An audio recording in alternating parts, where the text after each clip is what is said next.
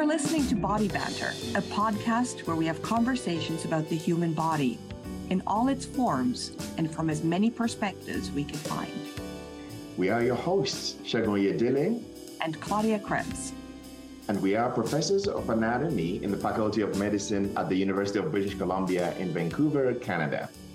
Anatomy is for everybody and every body, and we're here to get the body banter going. We hope you enjoy this episode.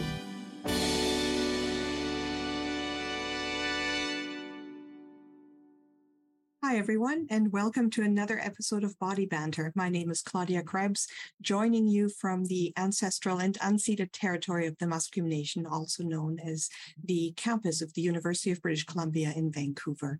And here with me is Segun.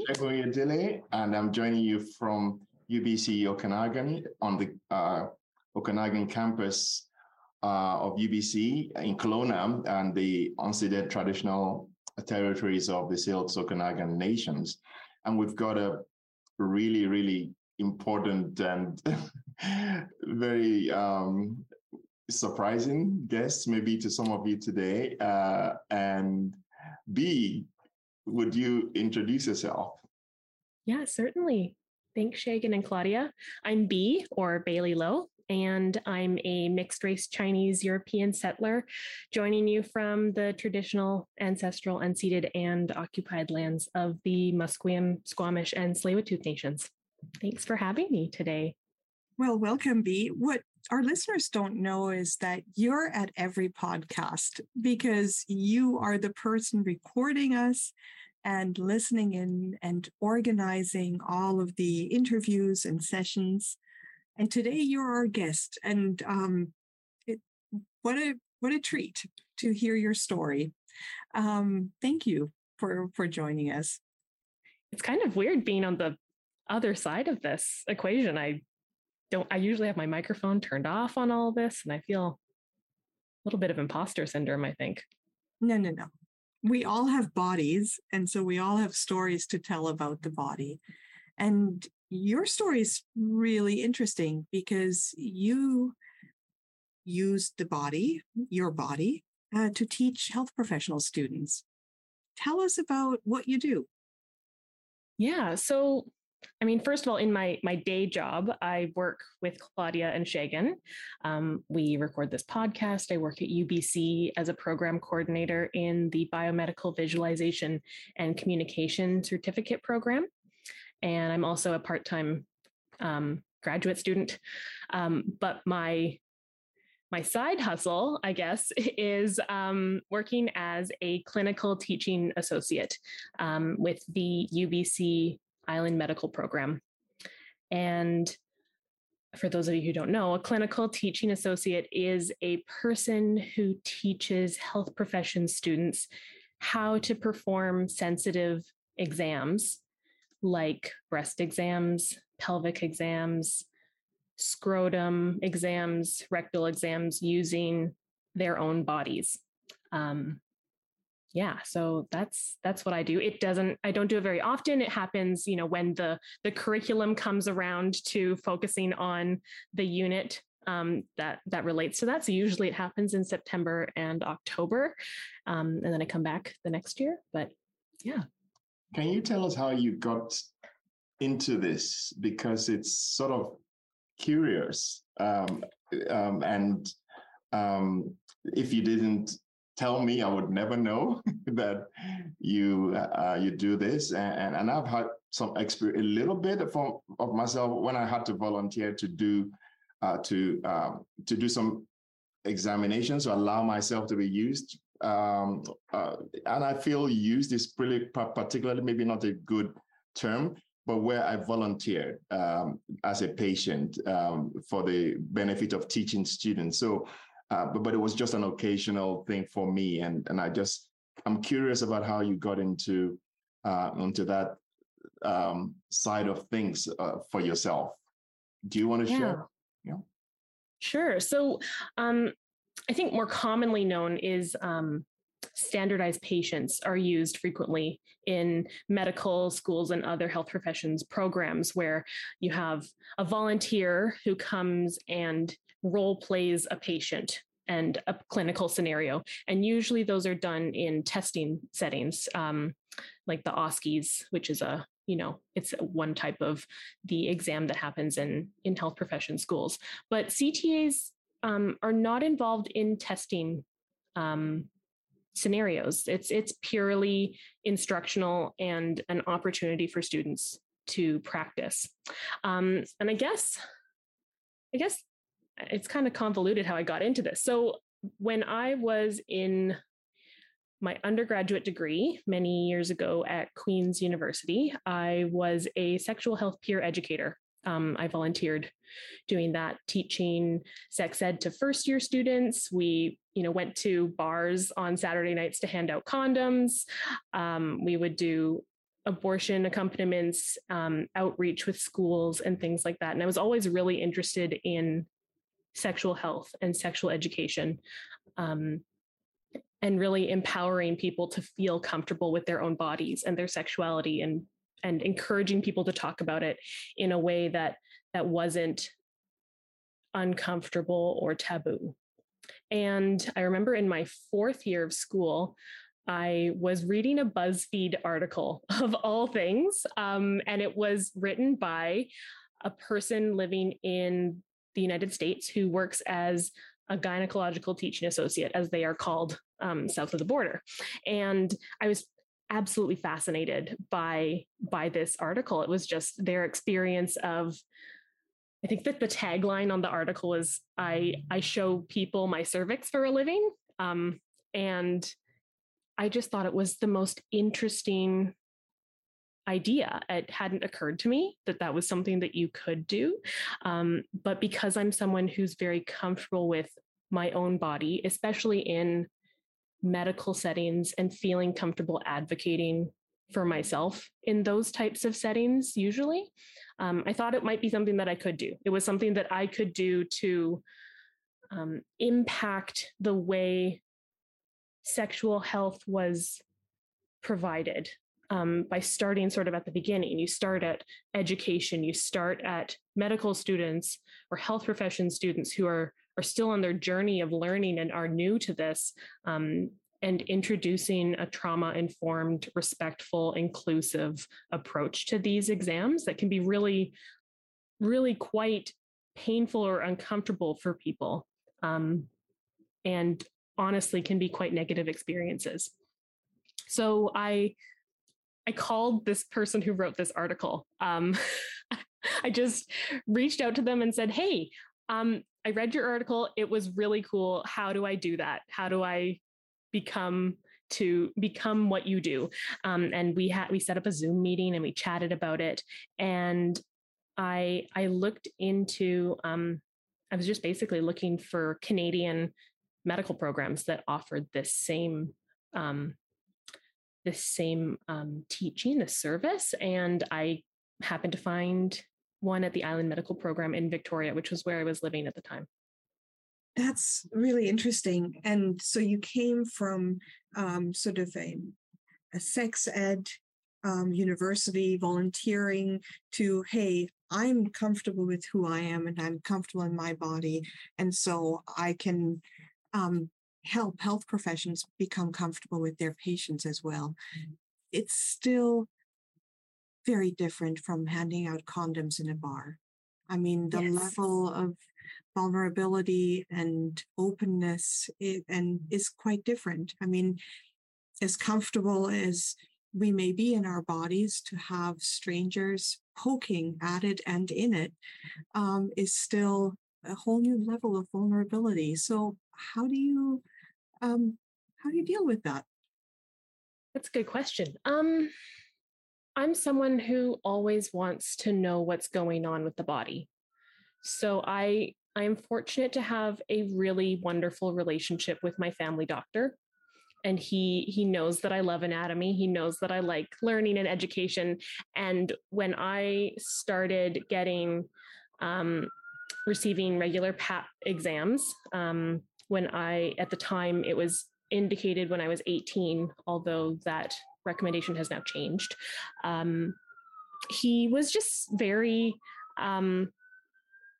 open to talking about what the different structures were and the body parts, and he was teaching me as he was doing pelvic exams. And I'm sorry, there's a siren. Can you hear that in the background? Okay.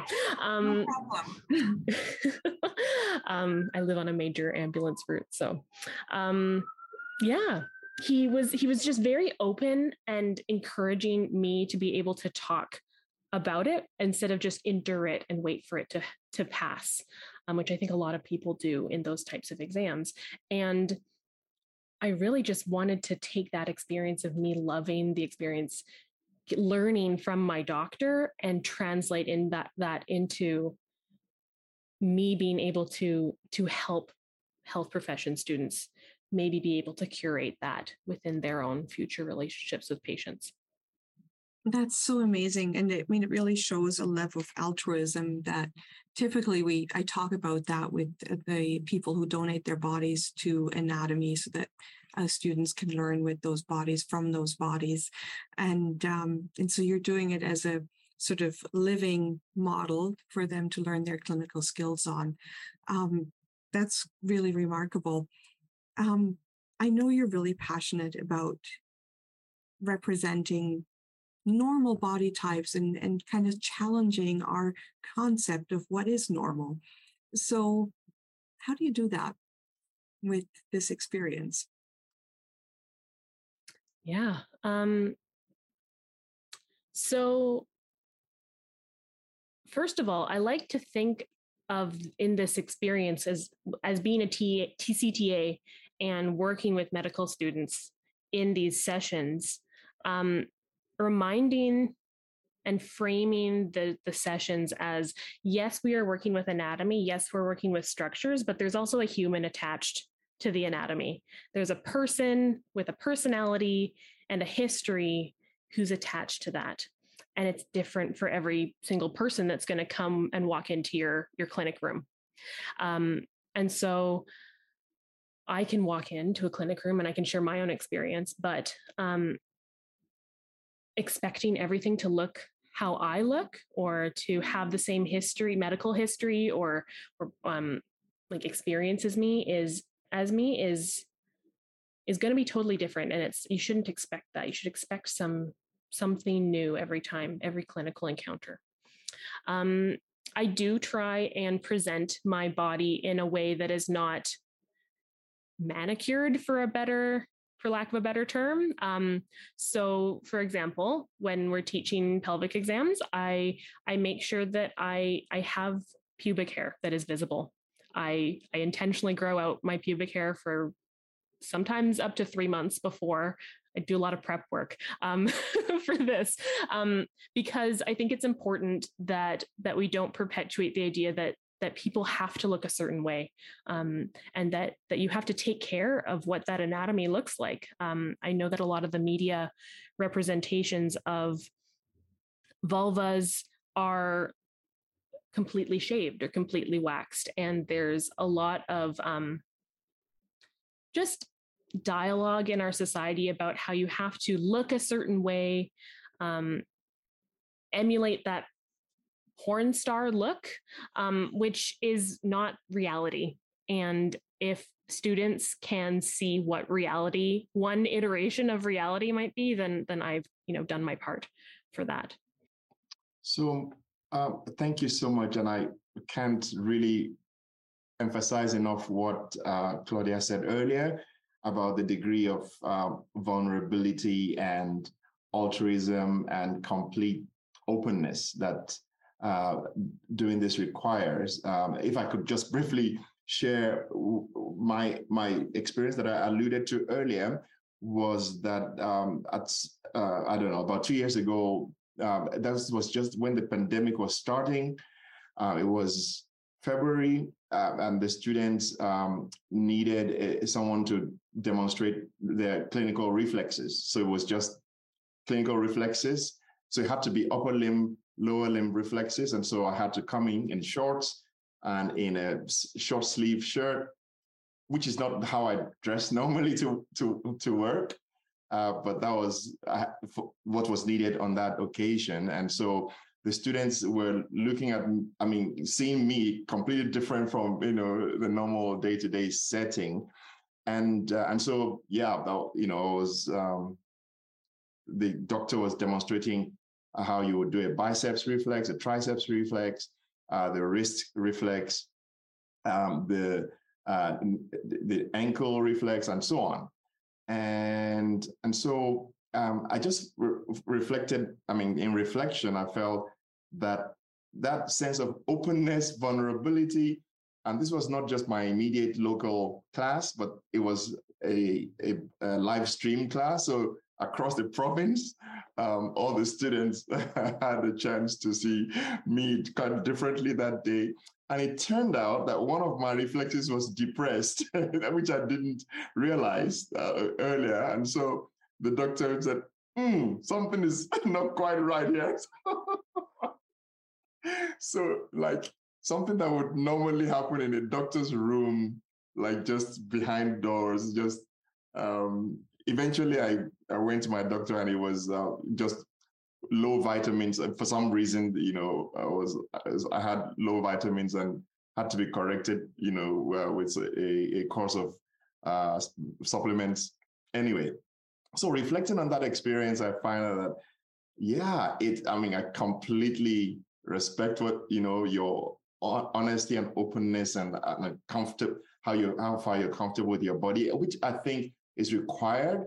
And I like what you said earlier about removing the taboo and removing the idealized image of what a body is supposed to look like and how things are supposed to go, and everything has to be perfect, and which does not reflect reality at all. And so I guess leading on from there, my question would be, have you learned anything? Have you learned something, or, from this experience so far? Has anything surprised you or impressed you in your work, in this clinical teaching associate work so far?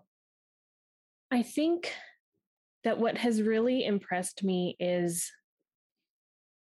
just seeing how impactful these sessions are for medical students. The feedback that I get at the end of a session is overwhelmingly positive, because a lot of the time, these are not just opportunities to practice clinical skills, but they're opportunities for students to face their anxieties around these exams, and have someone who, yes, I'm an instructor, but I'm not a physician. I am not their clinical preceptor. I am not their professor. I am, first and foremost, a person who has a uterus, who has a cervix, and can speak to the experience of what it's like to have that. And my job is to guide them to become comfortable using language that's inclusive, that is trauma informed, that isn't full of jargon, and without judgment, really, is what's really important about these sessions, is because we all know that they're coined sensitive exams for a reason, not just because of the area of the body, the anatomy that we're talking about, but also just how much care needs to go into how clinical encounters happen around these areas, and the way our society talks about this, perceives all of this. So the feedback is really positive, and I hear students saying that they're more comfortable going out and actually trying this, and that they have learned something, and they hadn't had the opportunity to talk about what it's like to give care in this way with someone who can speak to it from experience as opposed to from a clinical perspective. Well, B, I think that's so important, right? Like to have a person there. And I liked what you just said, to provide care. in that area. And I think we often think of it as we're doing a pelvic exam. It's an exam. We're doing this thing, but to frame it as providing care it completely changes the conversation and the tone and sort of the aim of what you're doing there. That's really great. That's going to stay with me. So in terms of, like, you told about your journey with the BuzzFeed article and everything. And I mean, I remember, gosh, when I was in medical school, my first pelvic exam was on a patient. And I'm not sure that was fair to the patient, to be honest, right? I think it would have been, it's a long time ago, right? And I would have really benefited from this experience as a student to do it in a very controlled and safe environment in that way. And I remember just being extremely nervous and, and very uncomfortable in performing this exam. And at the same time, super fascinated with what I was seeing and what I was doing. So, it's always a balance of that. And as we talk about sort of the bodily experience of people, we know that it doesn't always work out that well, right? Sometimes people are not taking a care approach. Sometimes people are not using a trauma-informed approach. Sometimes they're trying to be, very scientific, and we have to do this thing. We're going to insert these instruments, and I will look at your cervix, and I will take a sample to screen you for cancer. And now you must submit to as I say. And I think this sort of very paternalistic approach, unfortunately, we still see it. Tell us a little bit about your perspective on that and your experience with that, if you want to, and I guess above all, how you're changing that in the students that you teach.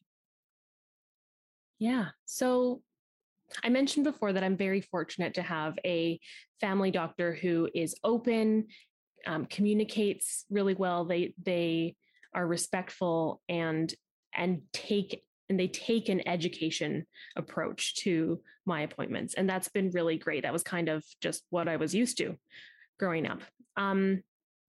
As a content warning for our listeners, I just want to preface this, that the next part of the story is going to talk about a pretty not okay and traumatic experience that I had with a pelvic exam.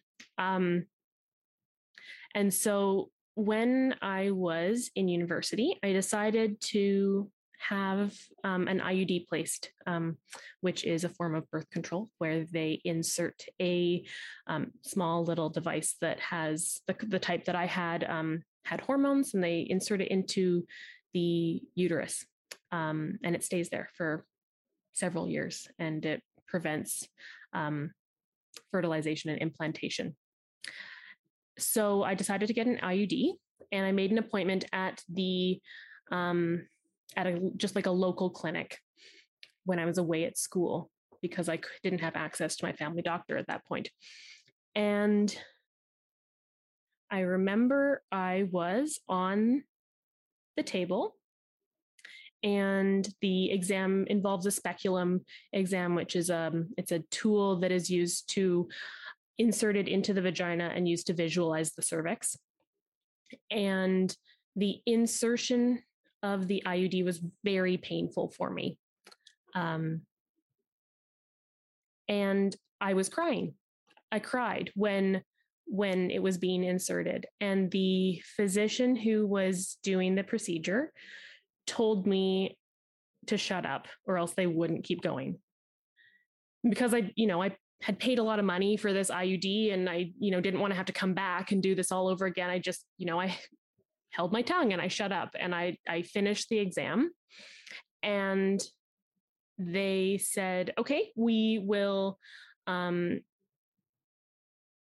we'll just step outside. We'll come back in like a couple minutes, 5 minutes or so, let you get cleaned up. And I was just sort of left there on the exam table. I was bleeding because they had, opened my cervix enough to insert this IUD. There weren't any pads or anything available to absorb the blood. So I went to the paper towel machine and just, pulled some to put it in my underwear to soak up the bleeding. And I waited there for 20 minutes and no one had come back in to see me. So, and I was just shocked. I didn't know what to do. I was nervous that I couldn't go out for some reason. I was kind of just stunned. And when I left, it was a big clinic, and the area of the clinic that I was in had all the lights turned out, and they had forgotten that I was in there. The physician never came to do a follow-up. I walked up to the reception and talked to the MOA there, and they said, "Oh yeah, I guess you could have gone a while ago." And it was just really awful. It was an absolutely horrible experience. And this was a physician who served a university community. It was actually the university's student health services clinic. And from my work as a sexual health peer educator, I knew anecdotally that this clinic was very, they pushed IUDs as their most commonly recommended form of hormonal contraception because of its efficacy and all of these things. And so I was, it took me a couple of weeks to sort of process this, but I realized that if this clinic is recommending IUDs, but this is the experience, this is the so-called care that they are providing to do that for countless other students and patients, then that's not okay. That is something that's going to stay with those people for the rest of their lives. That's something that I feel really strongly about, is that, a physician might do a pap smear. They might do a pelvic exam several times a day or several times a week. And it's just kind of normal, part of their daily routine at work. And they do these procedures. But, in the clinical recommendations for people with cervixes, you're recommended to get a pap smear done routinely once every 3 years.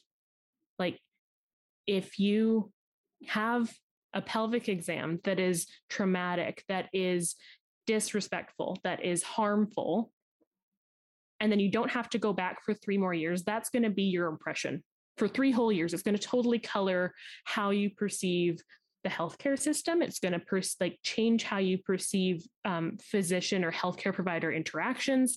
And it might impact you not actually going in to get another pelvic exam when you get that letter from the cancer screening agency saying it's time to go get your next pap smear.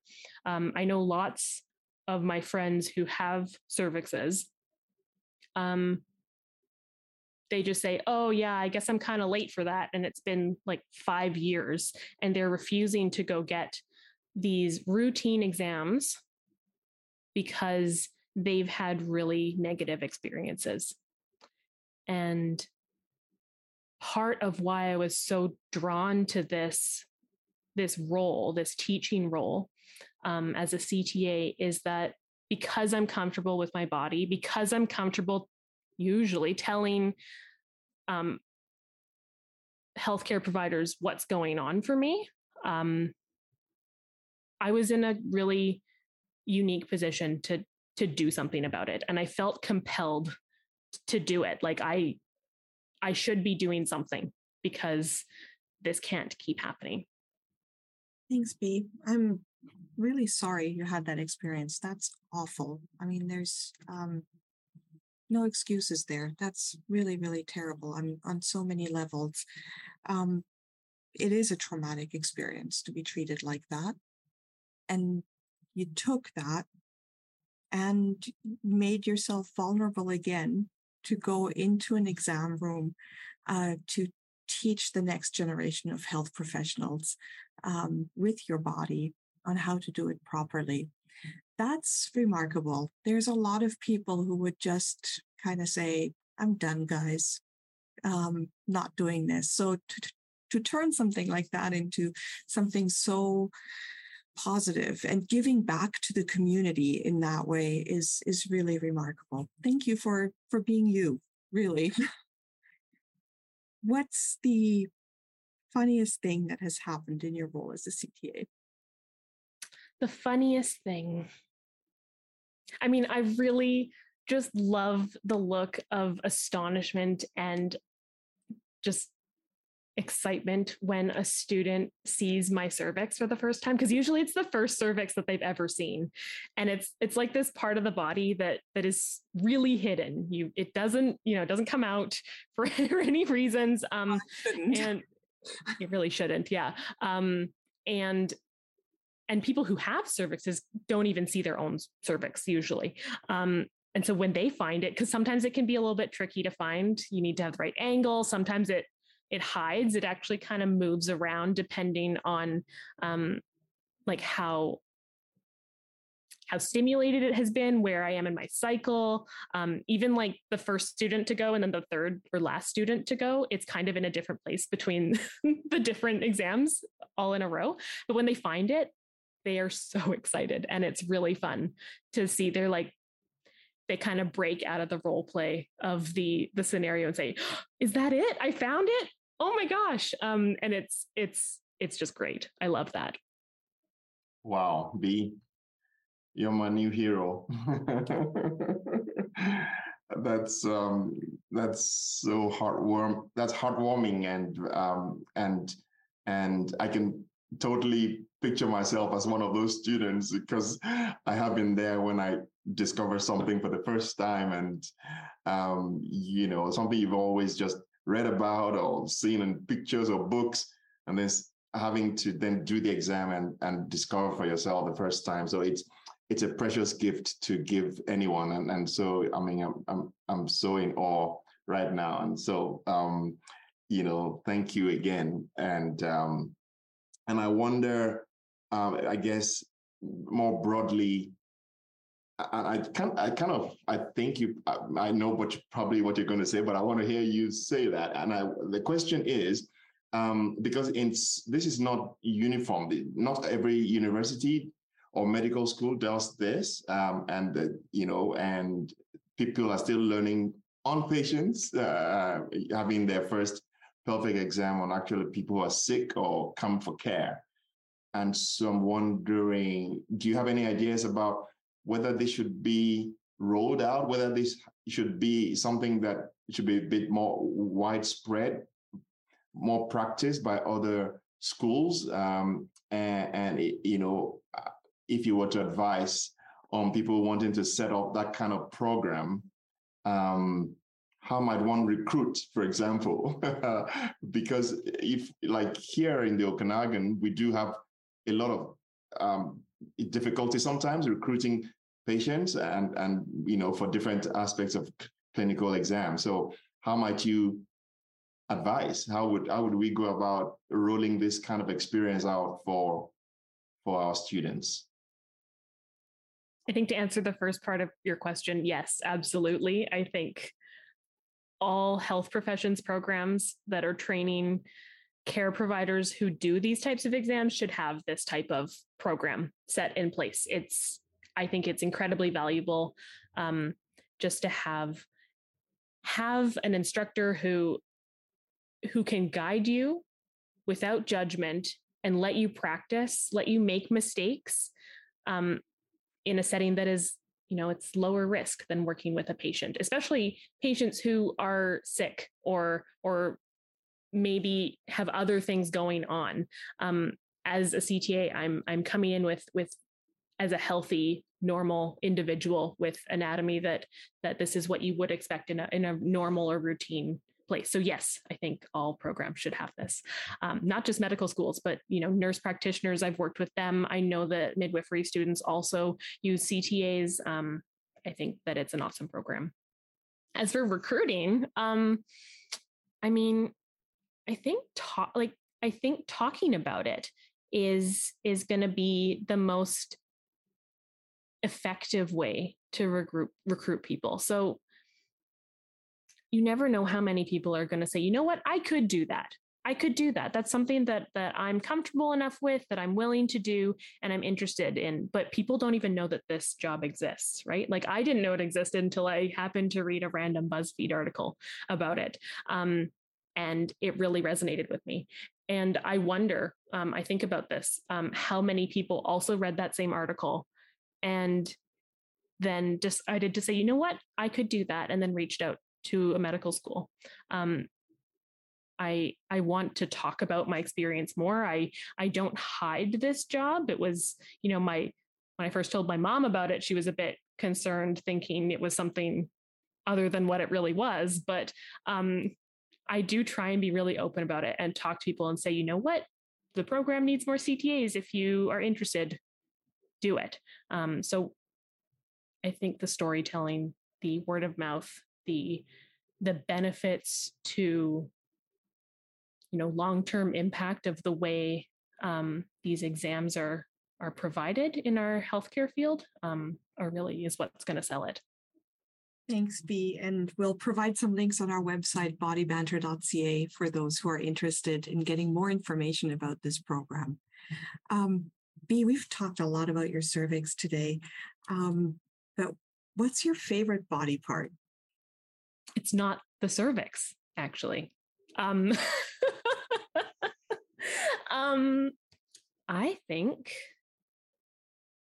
I think my favorite body part, they're the kidneys,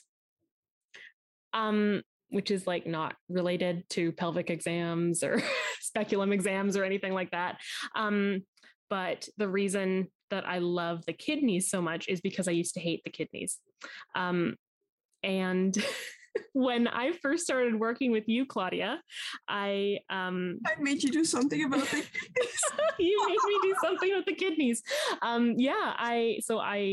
In a couple years ago, I was working with Claudia developing online modules for midwifery, and I was illustrating and doing some like content design and all of that. And my module was on renal physiology, and I just decided to sort of go for it.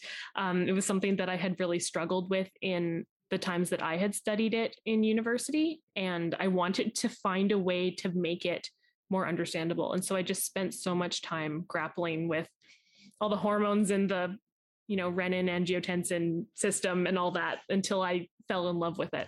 And so that's my favorite part of the body. And that module is so beautiful with your little comic book approach. We'll link to that as well. Do you have a least favorite body part? I don't know if I have a least favorite body part. My least favorite body system is the immune system. And that's because I have a lot of food allergies. I'm allergic to so many different types of foods, and they're all anaphylactic. And so I'm frustrated with my own immune system for just, I can't eat peanut butter, I can't eat shellfish, can't eat sesame, which just makes, eating some of my favorite foods really difficult. So my least favorite body system is my own immune system. I can see that. I was commenting with my kids the other day that immune system and immunologists, those are the smartest people. Absolutely, hands down. There's absolutely no question about that. It's so complex. I agree totally. Yeah, it's one of the areas where to actually master the content you have to give kudos for people who do that on a daily basis, and that's what they're experts in. So yeah, I completely agree. And good luck with your allergies, Bea, because I can imagine not being able to eat a lot of things.